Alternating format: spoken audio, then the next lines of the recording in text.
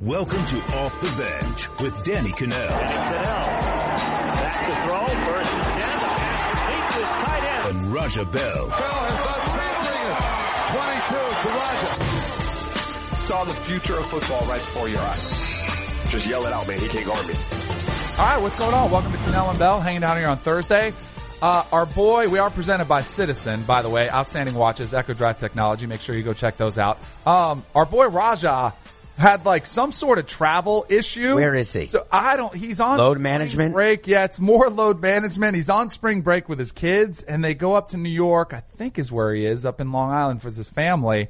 And he said his kids basically, they staged a mutiny. They were like, we're not going back to Florida. We still have time left on spring break. So they held him hostage and he said, I can't come back. So we'll see him next week, I guess. But you, sir, David Sampson, are filling in for him. We were just checking out our pictures behind. They have the picture of me with the Giants. They have Raja's, of course, infamous clothesline there with Kobe Bryant. You need a picture behind you. It's time. I mean, it's been a year. We could have had a Marlins jersey set up behind you. What picture would you want behind you? I have a hunch which one I think you would want. I want the picture of me in the Washington Generals uniform when I got to play on the court against the Harlem Globetrotters. Wait a second. This really happened? This really happened, story? And I took a free throw with my eyes closed as part of the game. Really? Was this a charity thing where you gave money to play with them? No, I was asked by the Globetrotters to come. This is at AAA Arena down in Miami. That's and it really was amazing. Cool. I coached the first half and then played the second half. And I don't know if you can tell on TV right now on the cue, I'm not a tall guy. Right. Like my chair is super high up right now. Right. Right, which bothers you, right? This is us before the show starts. Really full. Samson, you gotta get lower than I am. I'm way taller than you. That's right. And then in my ear. I told Janita when she's setting up our chairs. Could you move his chair down, please? Exactly. It's a little too high. I thought you were gonna say one of your ultra marathon, like coming across the finish line. Like that would be the picture. Oh, that's a good one. Behind there. Except I look very peaked always at the end. Oh, I bet you look exhausted. By the way, I did want to follow up because I'm fascinated with all your ultra marathons that you compete in and just ultra Ironmans, all of that. So you did the 50 mile in Arizona on sand, which was incredible. And we talked a lot the other day when you filled in about mind over matter and how, you just have to believe it. You can't quit. Have you ever quit?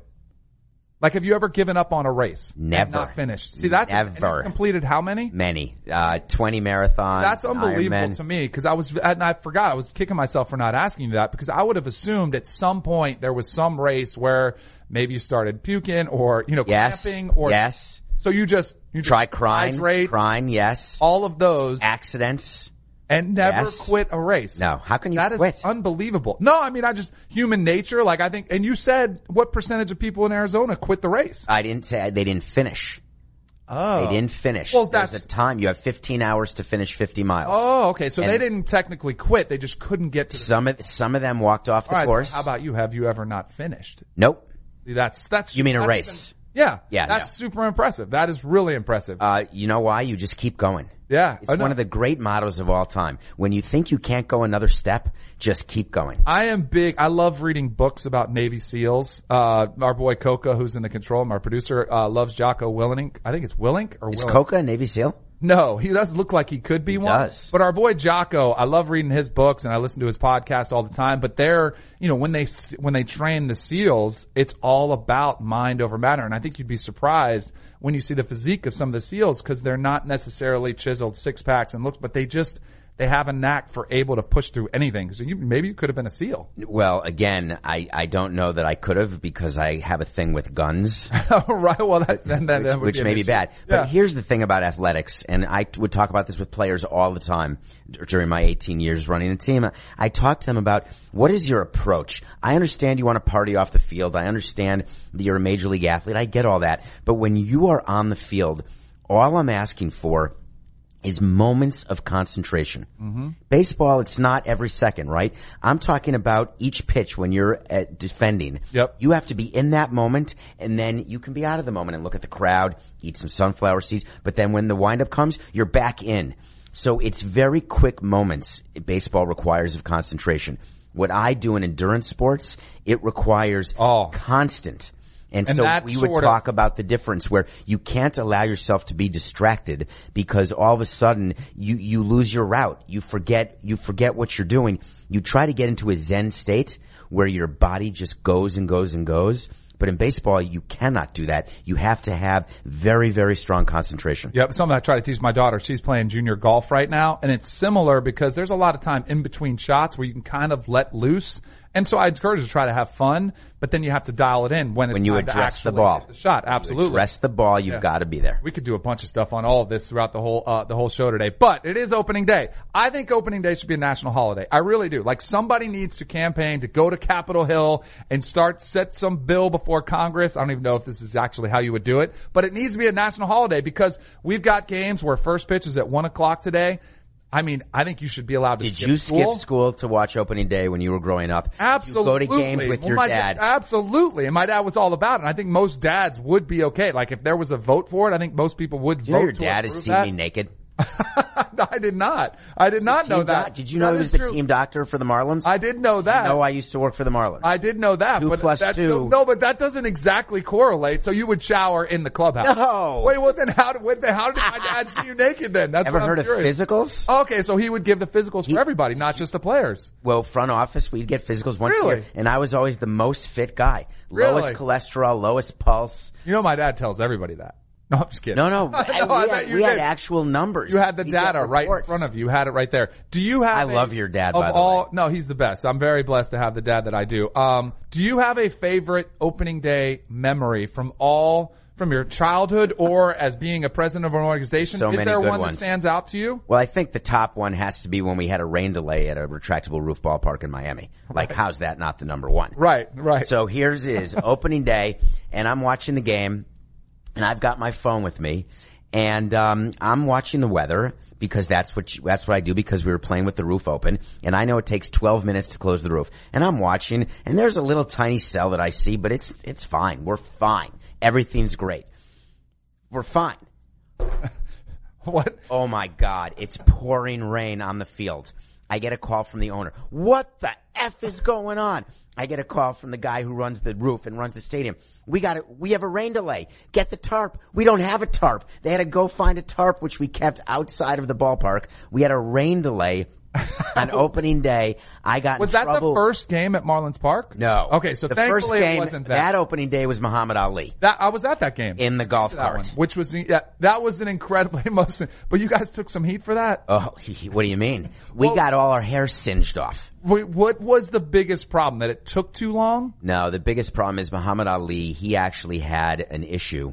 He came into the clubhouse before the game to speak to the players and meet the players, and we all took photos with him. Which was awesome. I remember seeing some of those. I was at that game. Amazing. Yeah. The problem was right before the ceremonies were going to start, and we never talked about this publicly. So this is the first time I've ever said this. Muhammad Ali had an attack, basically. And we were almost going to cancel the festivities, and we had to delay his part of opening day when he came out in the golf cart the way he did. Yep. That all was last minute. With Jeffrey being with him in the golf cart the way he was, it was basically to help Muhammad Ali because that afternoon, something had happened to him and he ended up in much worse shape than he had been. And I had been lucky enough to spend time with him both before and after that. And it was at that moment of that opening day that we had planned for our entire careers, that we had spent so much time on, and we were so excited and we felt so badly for him. He wanted to be out there and he wanted to throw the first pitch. And as you remember, he was only able to hand the ball off. Yep. And that's by us putting the ball in his hand. He just had a moment. And with Parkinson's, you have moments like that. I remember because I was there and remember thinking the first time he came out is it was sort of this sympathy for Ali because you don't see him a lot in the public, or you didn't see him a lot in the public spotlight that much, and it had been a while. One of his last public appearances. Exactly. And life. I think most people's reaction was like, man, that looks really rough. And I think that was the reaction that it everybody was. had. And we didn't know what to do because he and his family, they wanted him to have that moment. They wanted him to come out. He has a big history in Miami. You know, we had gotten to know him very, very well, and we were close. And we didn't know what to do, and we made the decision that we were going to go forward and have Muhammad Ali come out, and it was tough. It was tough. It was. I was at the first game in Marlins history. Charlie Huff. Huff threw out the first pitch. That was pretty cool to see that. He didn't. Although He actually pitched the first pitch. Right. He was like 46 years old. Yeah, I was going to say, I thought he was 45 or 46, which is crazy. He was older than I was when he threw out the first pitch in a real Major League Baseball game, which is nuts. One of the coolest things I ever got to do, and this is one of the advantages of having a dad who was a team doctor, was there was a day like in spring training, and I was in high school at the time, and he was teaching me how to throw the knuckleball. So we got to play catch, and he was kind of showing me how, because if you don't know anything about baseball, you don't throw it with your knuckles, you throw it with your fingernails. So he was showing me where to place your fingernails and why he had the nail file and his nails were so clear.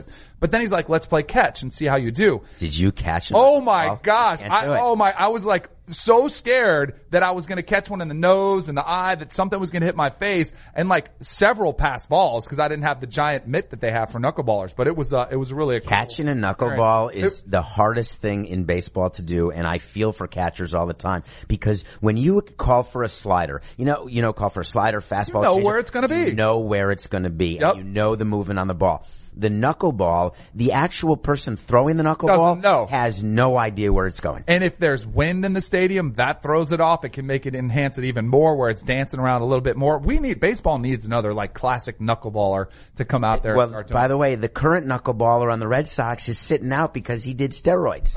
Right. What do you need steroids for doing Charlie knuckleballs? Huff could do it at 46. Why do we need Charlie Huff used a lot of stuff, not steroids. Right. He was the guy from Major League with the Vaseline, the nail file. Like he took off his uniform and there was stuff everywhere. I love that. I love that types of game and spirit. We have a fantastic lineup of baseball games. Orioles, Yankees, Braves, Phillies, Giants, Padres, Mets, Nationals. We talked about that at 105. Astros, Rays, Red Sox, Mariners. The Yankees are obviously a team that everybody, a lot of people follow, either love or hate the Yankees.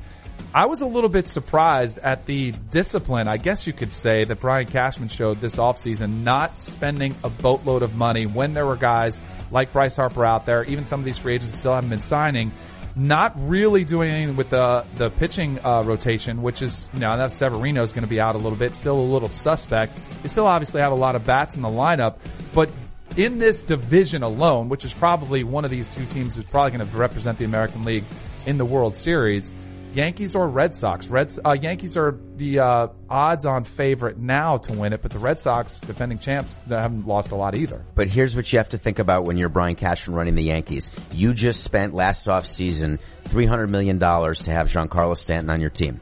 Then you've got Aaron Judge, who is a position player who you're going to want to keep, and he's going to be $300 to $400 million. Are you going to add Harper and Machado to that? Because if you are, then you've got to take Stanton or Judge away. So it makes perfect sense that he was not going after Harper and Machado. The agents made up the fact the Yankees were in it in order to generate some interest and some competition, but the Yankees were never in on those guys. Interesting. Don't you think the old Yankees under George Steinbrenner, would have done whatever it took to get the big names and spend whatever it took? Well, they are. Remember, they have Stanton. Right. They did that. Right. So, and they did sign Chapman. Right. So, to the biggest closer contract. So it's not as though, you can't do that every year. You only have 25 spots on your team. Right. Now, for me, the reason the Yankees haven't won this decade, they just don't have the pitching. Mm-hmm. And this year they don't again. Betances is hurt. Chapman to me is always suspect as his years continue.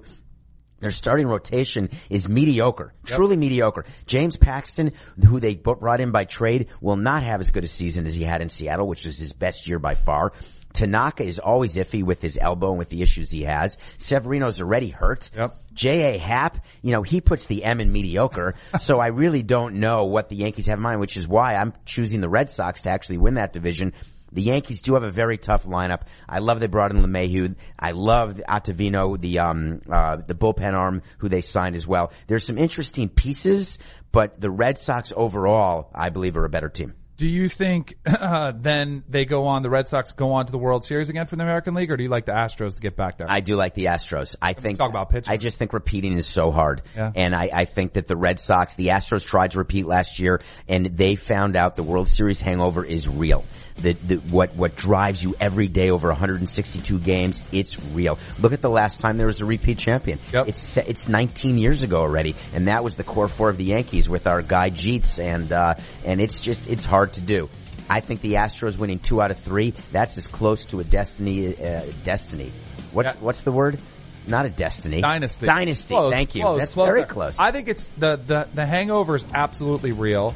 But there's also, so you have that going against you when you get complacent, when you're in the off season and you're probably getting asked to be honored somewhere, do another parade or do some sort of dinner where you're getting honored, where the other teams are out there hungry, working, putting in extra workouts when they're there. But not only that, but then you have the target on your back as the World Series champion, that every single series you get, more people are going to come watch, they're going to root against you, and the other team most likely is going to want to have that notch on their belt too. Say, hey, we knocked off the defending World Series champion. So all of those things are just a couple of the reasons what makes it so tough to And any given day in baseball, any team can beat another team. Let's look at basketball. When Jordan was winning 6 out of 8, the 2 that he had to disappear from basketball, what the Warriors have done, it's really hard to beat a better team 4 out of 7 games in a playoff series. And even in the NBA on a nightly basis, it's hard for a crappy team to win. But let's look at the Orioles today. Yeah. It's $380 to win 100 shekels if you bet the Yankees. Really? Guess what? That's a huge favorite the Yankees are today. Right. Andrew Kashner is terrible, right? The Yankees lineup, everything's great. You know what? If Tanaka doesn't have it, the Orioles, they're major leaguers. I can't name 2 of them, neither can you. Right. But they're major leaguers. They could score, they could hit a mistake and have a 3-run homer, and the Orioles could win a game. Yep, absolutely. Just like that. Absolutely. Baseball, that's the way it works with a pitch. I do think in the NBA with the Warriors specifically, because they are so much significantly better with 5 All-Stars on their roster, that they're going to win no matter what. Like, I don't think there's any team, I just don't think there's a roster that can match up in them. In a playoff series, I agree. Exactly. But in a one-off game, of course, any given day. Do you think it's the same thing? Do you think the baseball, that the best team is going to win? No. I don't think so either. It does not. Pitchers get hot and you don't have the same pitcher out there for, That's if you have the exactly ace right. out there, you have to go deeper. All right, let's move over to the National League, because the Phillies and Nationals, are 2 teams that have been kind of, contending for, kind of that supremacy in their own division. They've both been trying to make moves. Of course, Bryce Harper moves on from the Nationals, goes to the Phillies. Which team do you have more faith in of these 2 teams? Well, this got me in so much trouble. I did an interview in, let's go there then. It's so fun. I did an interview with a Washington DC station the other day, and I made a headline, and I knew I was creating it because I actually mean it. The Nationals are better because they subtracted Bryce Harper. I am so glad you said that. That is the reality. And what's the reason? When you build a really good team and you have the best pitcher on the planet, in theory the best position player, everything's good, yet you don't ever win a playoff series. You've got to start looking at chemistry. You've got to start looking at clubhouse. Then you've got to start looking at what are the players telling you when you're in the front office running the team and you're in that clubhouse every day and you are with the manager and then you're with the players in the off season. Not one Nationals player said, wow, we miss Bryce. Right. We wanted him or back. Or campaigned for him. They're doing the opposite. They actually had the best spring training they've ever had. They were much more loose. They were much happier to be rid of him. Yeah. Very telling.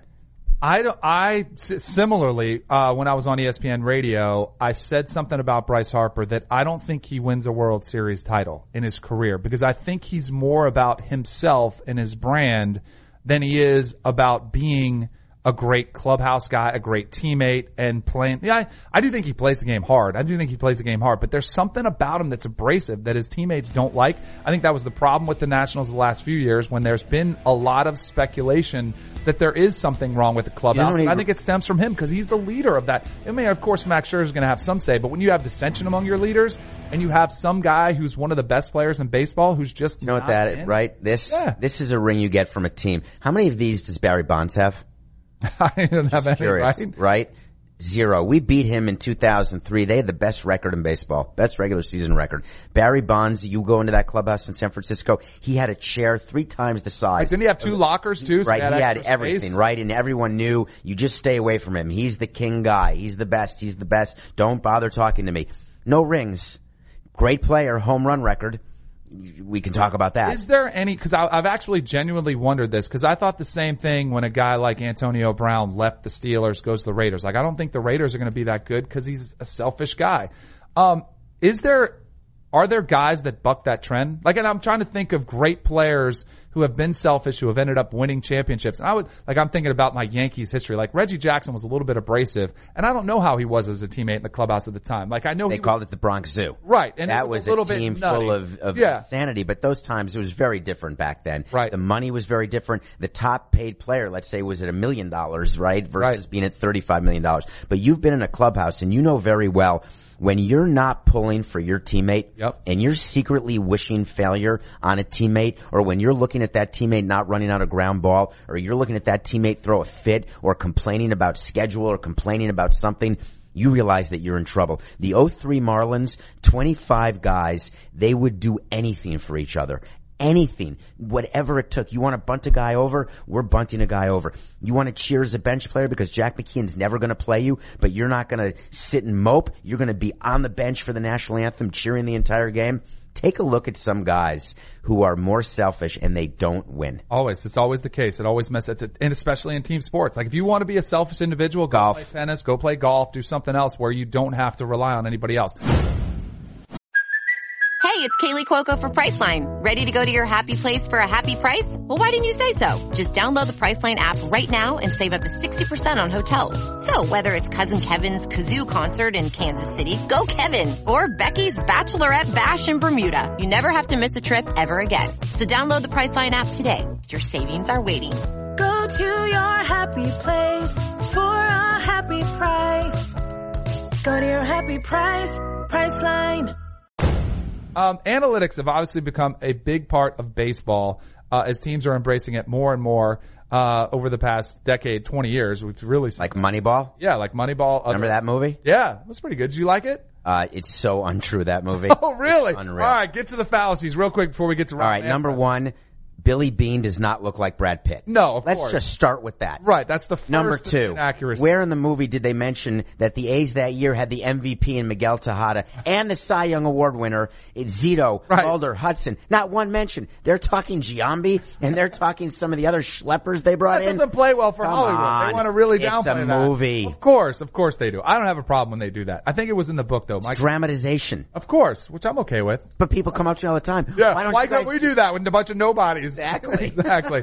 So Rob Manfred was speaking about the age of analytics. He said, obviously, what the clubs are saying, the Bryce Harpers, the Mike Trouts, these free agents, Manny Machado, they have tremendous value. Then he cited the example of a 33-year-old player with a 1 WAR last season. Win above replacement. Yep. Does everyone know what a WAR is? I probably some of our listeners don't, so it's a good thing you straighten that out. That price has been disappointing for some players, but that's the market. What we've said to the players is, look, if that's your issue, you've got to tell us that's a distribution issue. That means some guys are getting too much, some guys are getting too little. We're largely agnostic on that one, saying you guys do what you want to do. I love when Rob says agnostic. Right? Exactly. Like they're indifferent towards the whole deal. I do think it is going to be interesting, and we were just talking about Bryce Harper, with his $330 million contract. How does it work when he's sitting next to some other vets who have been around a long time, who are, trying to get their money, and they're just nowhere close to sniffing that one? It does set up some interesting complexities within a clubhouse. Well, we actually always made clubhouses circular because we wanted players to hang out and not be very cliquey. And the players tend to hang out not according to salary, right? We had, Giancarlo was making the most money on our team, and he would hang out all the time with players who were making the least money. And it's about who you're compatible with and who you spend time with. But when you look at this list of players, do you know why Hunter Pence, Adam Jones, and Carlos Gonzalez aren't getting paid a lot of money? They're not good anymore, right? Yep. So what you have to realize if you are a agent or a player. What about a Craig Kimbrell or a guy, who's still a free agent right now? They want too much money. So what do you think they'll settle in at? Do you think they'll get, obviously we have opening day today and those 3 free agents are still not signed. The best they can hope for is a 1 or 2 year deal, and they'll be lucky to get it. For me, Keuchel, as a starting pitcher, Scott Boras came out and said, Keuchel's ready. He's ramped up. He can come in and start right now. Not true.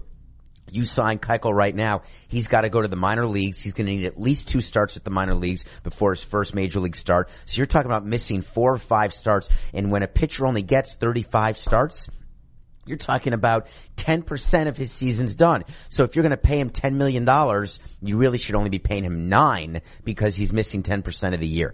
But Keuchel wanted long term, but he's not throwing hard in an era of velocity. He's not getting the swings and misses that other pitchers are getting. He's not getting the ground balls that he used to get. He's just not the pitcher he used to be. He's trying to get paid as though he is. Craig Kimbrel, unbelievable closer over the years. But we're finding that we can pay a closer $500,000 who can still throw 100 and still blow the same 4 saves that Kimbrel's going to blow for $25 million. Right. So, I mean, it's obviously some of the economics of baseball are something that some of these players that are older, that are veterans, that aren't getting the money they think they deserve. See, I think there's always a time in every player's career, every player. I guess Mike Trout and Bryce Harper, maybe they will feel this way, but there comes a time when you feel you're worth more than you really are. And it's a really hard realization to come to, but it happens to everybody. You can have options, maybe like a Brian Urlacher, who I think the Bears offered him the last year he was there was $2.5 million. He was like, no, that's not my market. So he quit. He retired. He hung it up. Other guys, they'll say, they'll get cut from their team, then they'll realize, oh, I'll go sign somewhere else, and it's much less than they thought they were going to get, and they probably would have been better off if they would have stayed in the situation. There's Ichiro and there's others, right? Ichiro was going to play even for no money. Yeah. He just wanted the uniform on. Then there's players like the Gary Sheffields of the world who say, hey, I'm worth $10 million. If you don't pay me my money, I'm just going to go sit on my couch. By the way, have fun on your couch. That doesn't, as an executive, I never cared when a player or agent would say that. No, this player has to be paid $5 million. And we'd look and say, oh, okay, good luck getting that. You've got 29 other teams to go to. Or go to the Independent League or the California Penal League, right, whatever you want, but you're not going to get it from us. Yep, absolutely. So that always sort of the market resolves itself when you the supply and demand, the laws of supply and demand usually work out. Always. Do you think, how would you rank baseball as far as popularity in our country? As far as the most how are you measuring it? By not money from the salaries. I'm talking about like fan interest. Well, here's how I measure sports. Asset value. Okay. Right? That is, how much is your team worth and how much is your league worth? Speaking as a former president. Right, but that's, of course. That's what I'm going to measure. Because that measures corporate sponsorship level, that measures fan interest. That really does it though? Value. Oh, of course. Because if you've got a league that no one's paying attention to, how come MLS teams aren't worth $100 million or $200 or $300 or $400 million each? Because no one cares about them. Because no one cares. Or the new football league. Yeah, the AAF. The AAF. Those teams aren't worth 10 million, 20, 50 million because no one cares.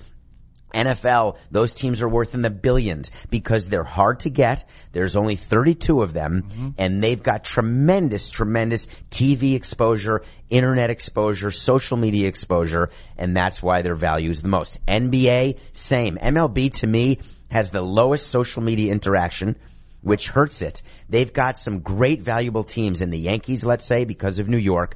But when you look at the majority of teams, I think it's only above the NHL. Oh. Yep, there it is. Yeah, by the way, there it is. Social media, that actually is, I would probably say the NFL has higher asset values than the NBA, but the NBA has more face stars. Of course. That gives them more Twitter followers and social media followers. Other than that, I would say that is the right order for also asset values. NHL at the bottom, then MLB, then NBA, then NFL. But in social media, MLB has a problem. So if we're ranking those, NBA is one, NFL is king. I'm sorry. I was looking at that list for the social media. NFL is king. NBA has gained a tremendous amount of popularity over the last decade. Because they promote their players, Danny. They're right behind them. Major League Baseball third, hockey fourth. If you're Rob Manfred, if you're an owner of an organization, what are you doing to try to change that? I know they're trying to shorten games. I don't think shortening a game by 15 minutes is going to change. I think they need to do a better job. More action is what I like. Right, more action. How would you go about promoting the players? Well, right now there's a new commercial that was just put up at MLB that has all of the best players in baseball. They're at a dais, like a boardroom table, and they're all showing their personalities. What we've always asked our players to do is to have a personality. Don't necessarily just be the baseball player who gives an interview like this at the end of the game and says, I really went 0 for 4. They had a tough curveball and I couldn't hit it. We're going to go get him tomorrow. Because it feels like that sometimes. And it's okay to have personality. People want that in this day and age. And to get Twitter followers, you have to engage your followers and be personable. And baseball's trying to get his players to do it. Rob Manfred called out Mike Trout and said, do more. And Rob Manfred almost got thrown out of town. Well, you know why though? And this is where I think Manfred did make a little bit of a mistake there, is because Mike Trout doesn't have the best personality. And you can't force that on somebody. Like you should be forcing a Mookie Betts saying, hey, let's get him out in front of people. Even Bryce Harper, abrasive as he is, he wants to be an international star. Like get him out, even if he's a jerk or whatever. Make him one of your. If I showed you 20 men in street clothes, can you pick out Mookie Betts? I might be able to if Okay. it was a lineup there, but I don't know. You are in sports. You are a personality, a major personality with a huge following, might I add. Of course, yeah. And you're saying maybe, and Right. that's your job. Right. Now let's talk about the ordinary fan. In basketball, if I put Kevin Durant and Steph Curry and Michael Absolutely. Jordan, They all could. I put them. Not only me, but any fan. Anybody can name them all. Yep. That's the difference. Yep. We've got to be able to name all. That's why the NFL rule of taking the helmet off, they don't like that. ridiculous. I want the helmets off. Absolutely. I want facial recognition of my players, not just behind a face mask. Yep. Baseball absolutely has to do a better job of getting those guys' faces out there. Building up- Agnostic. Yeah, right. He just Number said, hey, one. No, he's got to get them out there and build some stars out there for baseball because there's some tremendous talent right now that's going on in the game. All right, World Series picks. So you have the Astros representing the American League, correct? Yep. Who do you have from the National League in the World Series? My favorite bridesmaid.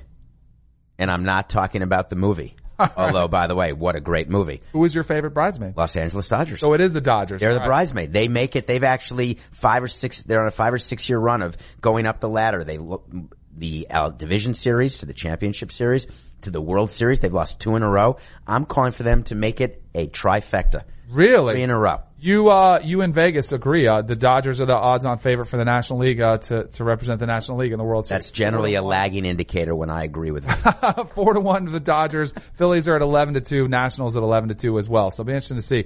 Good stuff. We'll have David Sampson here all the time throughout baseball season, get us all cut up. You have a monster day today, by the way. You're all over HQ all afternoon. And then you're filling in on, Bill Ryder's show, right? In the writer's block at 5 o'clock live. Is that your first time ever hosting that show? Yes, it is. Are you nervous at all? Not at all. No, because you look at me and you're like, if this dude can host a show, I can't too, right? No, actually, I think that about Raja, actually, not you. All right.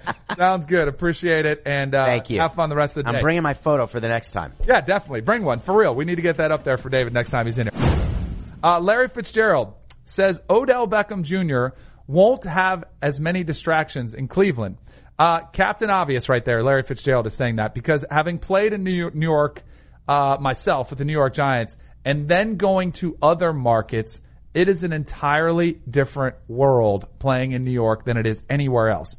You have better nightlife options. No offense to Cleveland, but it's significantly better in New York. You have better business opportunities, which can be a great thing, but it can also be a distraction to players when you have different companies that are constantly coming to you, presenting you with ideas, with opportunities that can be great, but they can also be very time consuming and take up a lot of your time. But the nightlife thing is, I think, what Larry Fitzgerald was probably alluding to. And the nightlife gets really tempting in New York because not only is there just a good club scene or bar scene or nightlife scene, whatever you want to call it, but it's the people that are at the scene that make it really tempting and really tough to turn down because you have celebrities. Odell Beckham Jr., when he did his interview early in the season, which I think led to his demise with the Giants, do you remember who was sitting next to him? It was Lil Wayne who was sitting next to him in that interview. I don't know why he was there, but he was there in the interview, kind of sitting there giving him support. Those types of phone calls you get all the time in New York from your celebrity friends. And trust me, Odell Beckham Jr. probably has a pretty good Rolodex of numbers of celebrities that are out there, whether it's actors, rappers, fashion, whatever it is, that are calling him when they're in town saying, hey, meet me out. And it gets really tempting. It's one thing to say no to your boys, but it's another one to say no to whoever this newest celebrity is that's in town that wants you to come hang out with them. So I think it's absolutely going to be a lot easier for Odell Beckham to focus. What I think is going to be tough is I think Odell Beckham is going to miss that New York scene. He's going to miss the opportunities that he had. He's going to miss the branding that he got playing in New York because it is a whole different ball game.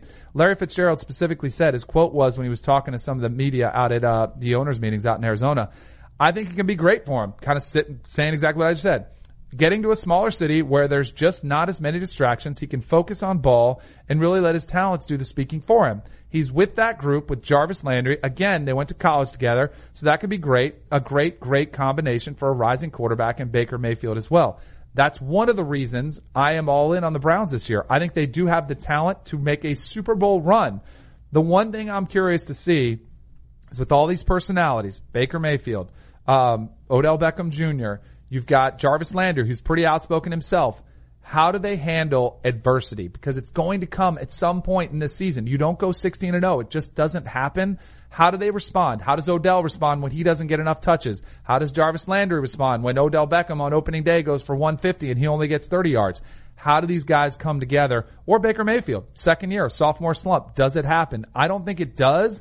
I think they're headed in the right direction, but it all remains to be seen. When you throw all this together, how does it work? Welcome back to Cannell and Bell. We should really investigate looking into having an open camera that's like on some special feed that we can do between breaks, because some of our best content, and sometimes it makes me look foolish, is during our breaks when we have some of our conversations. We'll have to get that done. Jalen Hurts has spoken for the first time as Oklahoma's new quarterback. That's right, the former Alabama quarterback who had such an incredible start to his career at Alabama when he went 26-2 as a starter. Then, of course, lost his job to Tua Tagovailoa, then graduates, most importantly, and then decided, hey, I'm going to survey the landscape. I'm going to go somewhere where I can showcase my skills as a quarterback. So he goes to Oklahoma. He came out and he was asked about the expectations and a potential third Heisman from that university, because you've had a couple back-to-backs with Baker Mayfield and Kyler Murray at Oklahoma. So he said, and I think this is exactly what he needed to say, I don't want to get into comparisons. Baker is Baker, Kyler is Kyler, and I'm me. Coach Riley has done an exceptional job thus far since I've been here of setting that foundation of how things should be. To achieve more, you got to elevate yourself, got to give an honest self-assessment on yourself so you can do the things you want to do. My past success, the things I've done and achieved, those won't help us win any games in the fall. This is not about the past. It's about what we are going to do with the time we have together as a team. I love Jalen Hurts, probably one of my favorite college football players this upcoming season and over the past couple years, because of the way he's handled himself. It's not because of anything he's done in the field, where he played, again, 26-2 as a starter at Bama, took them to the title game. Incredible accomplishments on the field, but it's the way he's handled himself off the field. Total class when he got benched in the championship game against Georgia at halftime. And I don't think it was phony. A lot of times when you get benched, you know what you have to do. So you go out there and you clap and you act like you're cheering for your teammate.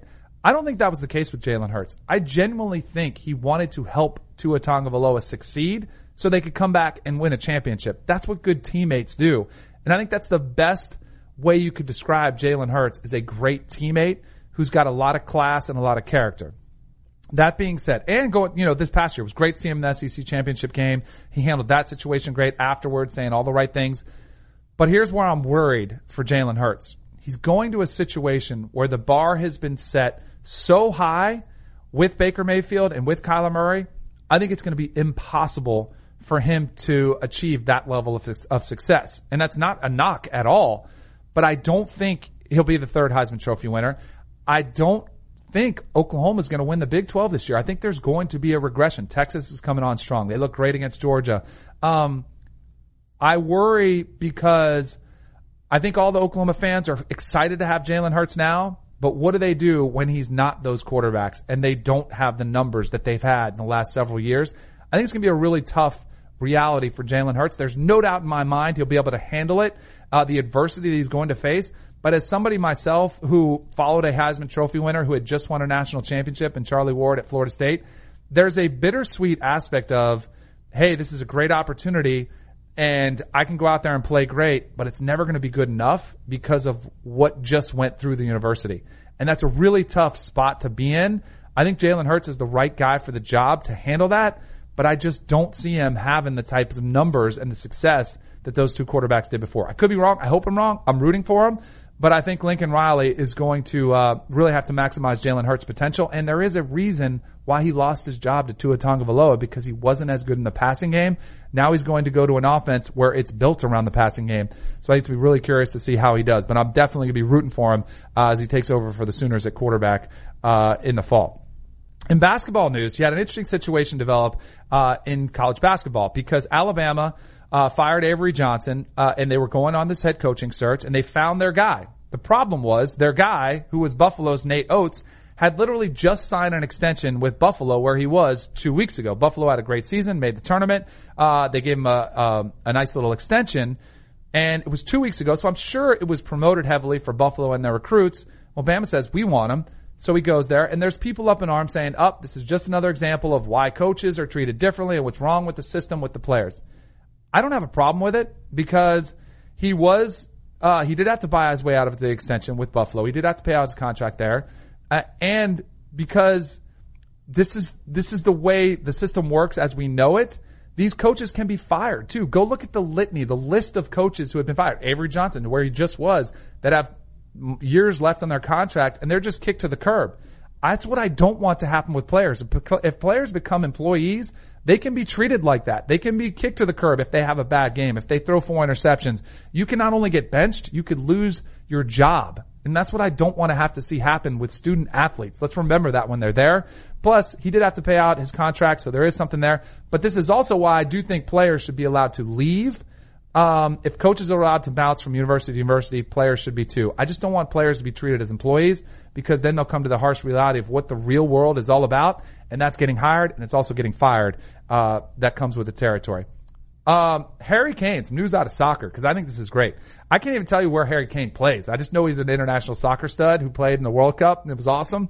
But he has made it official, not official, but he said he wants to play in the NFL, which I think would be awesome. I think if soccer stars wanted to come to America, I'd rather see them play in the NFL as kickers than go watch them in the MLS where I'm not going to see them. I'm not even going to see them play at all. I love two-sport athletes. I want to see a dude stretch his boundaries of what they can accomplish and see if a soccer player could actually get it done. If you can go from kicking a circular ball to an oblong-shaped ball and have the same success that some of these American kickers have had in the NFL. So good for him as they get there. All right, let's do some quick picks. As I think about that real quick, to finish off the show. All right. No, we're going to do the picks right here. College basketball. We're going to do our picks finish still. Gonzaga against Florida State. They play tonight at 7:09. This is the game that terrifies me for Florida State. They faced off last year. Florida State won the game last year. I think Gonzaga is going to be out for revenge. Everybody and their brother is loving Florida State. I'll be rooting for Florida State. If I was giving out gambling advice, I would take Gonzaga and lay the points. The other game, Tennessee versus Purdue. Tennessee's a 2-point favorite. I am all over Purdue in this one as the underdog getting 2 points. Tennessee has been a disaster in the tournament. Really close to blowing a couple big leads, including, they had the 14-point lead they blew against Colgate in the first round. Then they lost the 25-point lead against Iowa. Before they got the game to overtime, they got the game back under control. But I think Tennessee is really struggling playing from ahead. And I think that could pose a big problem when they face a better talented team like Purdue. I'll take Purdue in those, in the points right there. Michigan, 1.5-point favorite versus Texas Tech. I'm going to ride the Wolverines. They've been hot, flying under the radar. It's a 9:39 p.m. Tip. So take Michigan in the 1.5. And then our other game, Virginia, 8.5-point favorite against Oregon, the 12 seed. It's really our only Cinderella, even though it's a Pac-12 champ. How much of a Cinderella can you really call them? In the late game, I'm going to take Virginia and the 8.5. I think they're probably one of the most underrated teams as a 1 seed in the tournament that's left. So take Virginia laying the 8.5 points. Enjoy the game. We'll be back tomorrow with Brady Quinn.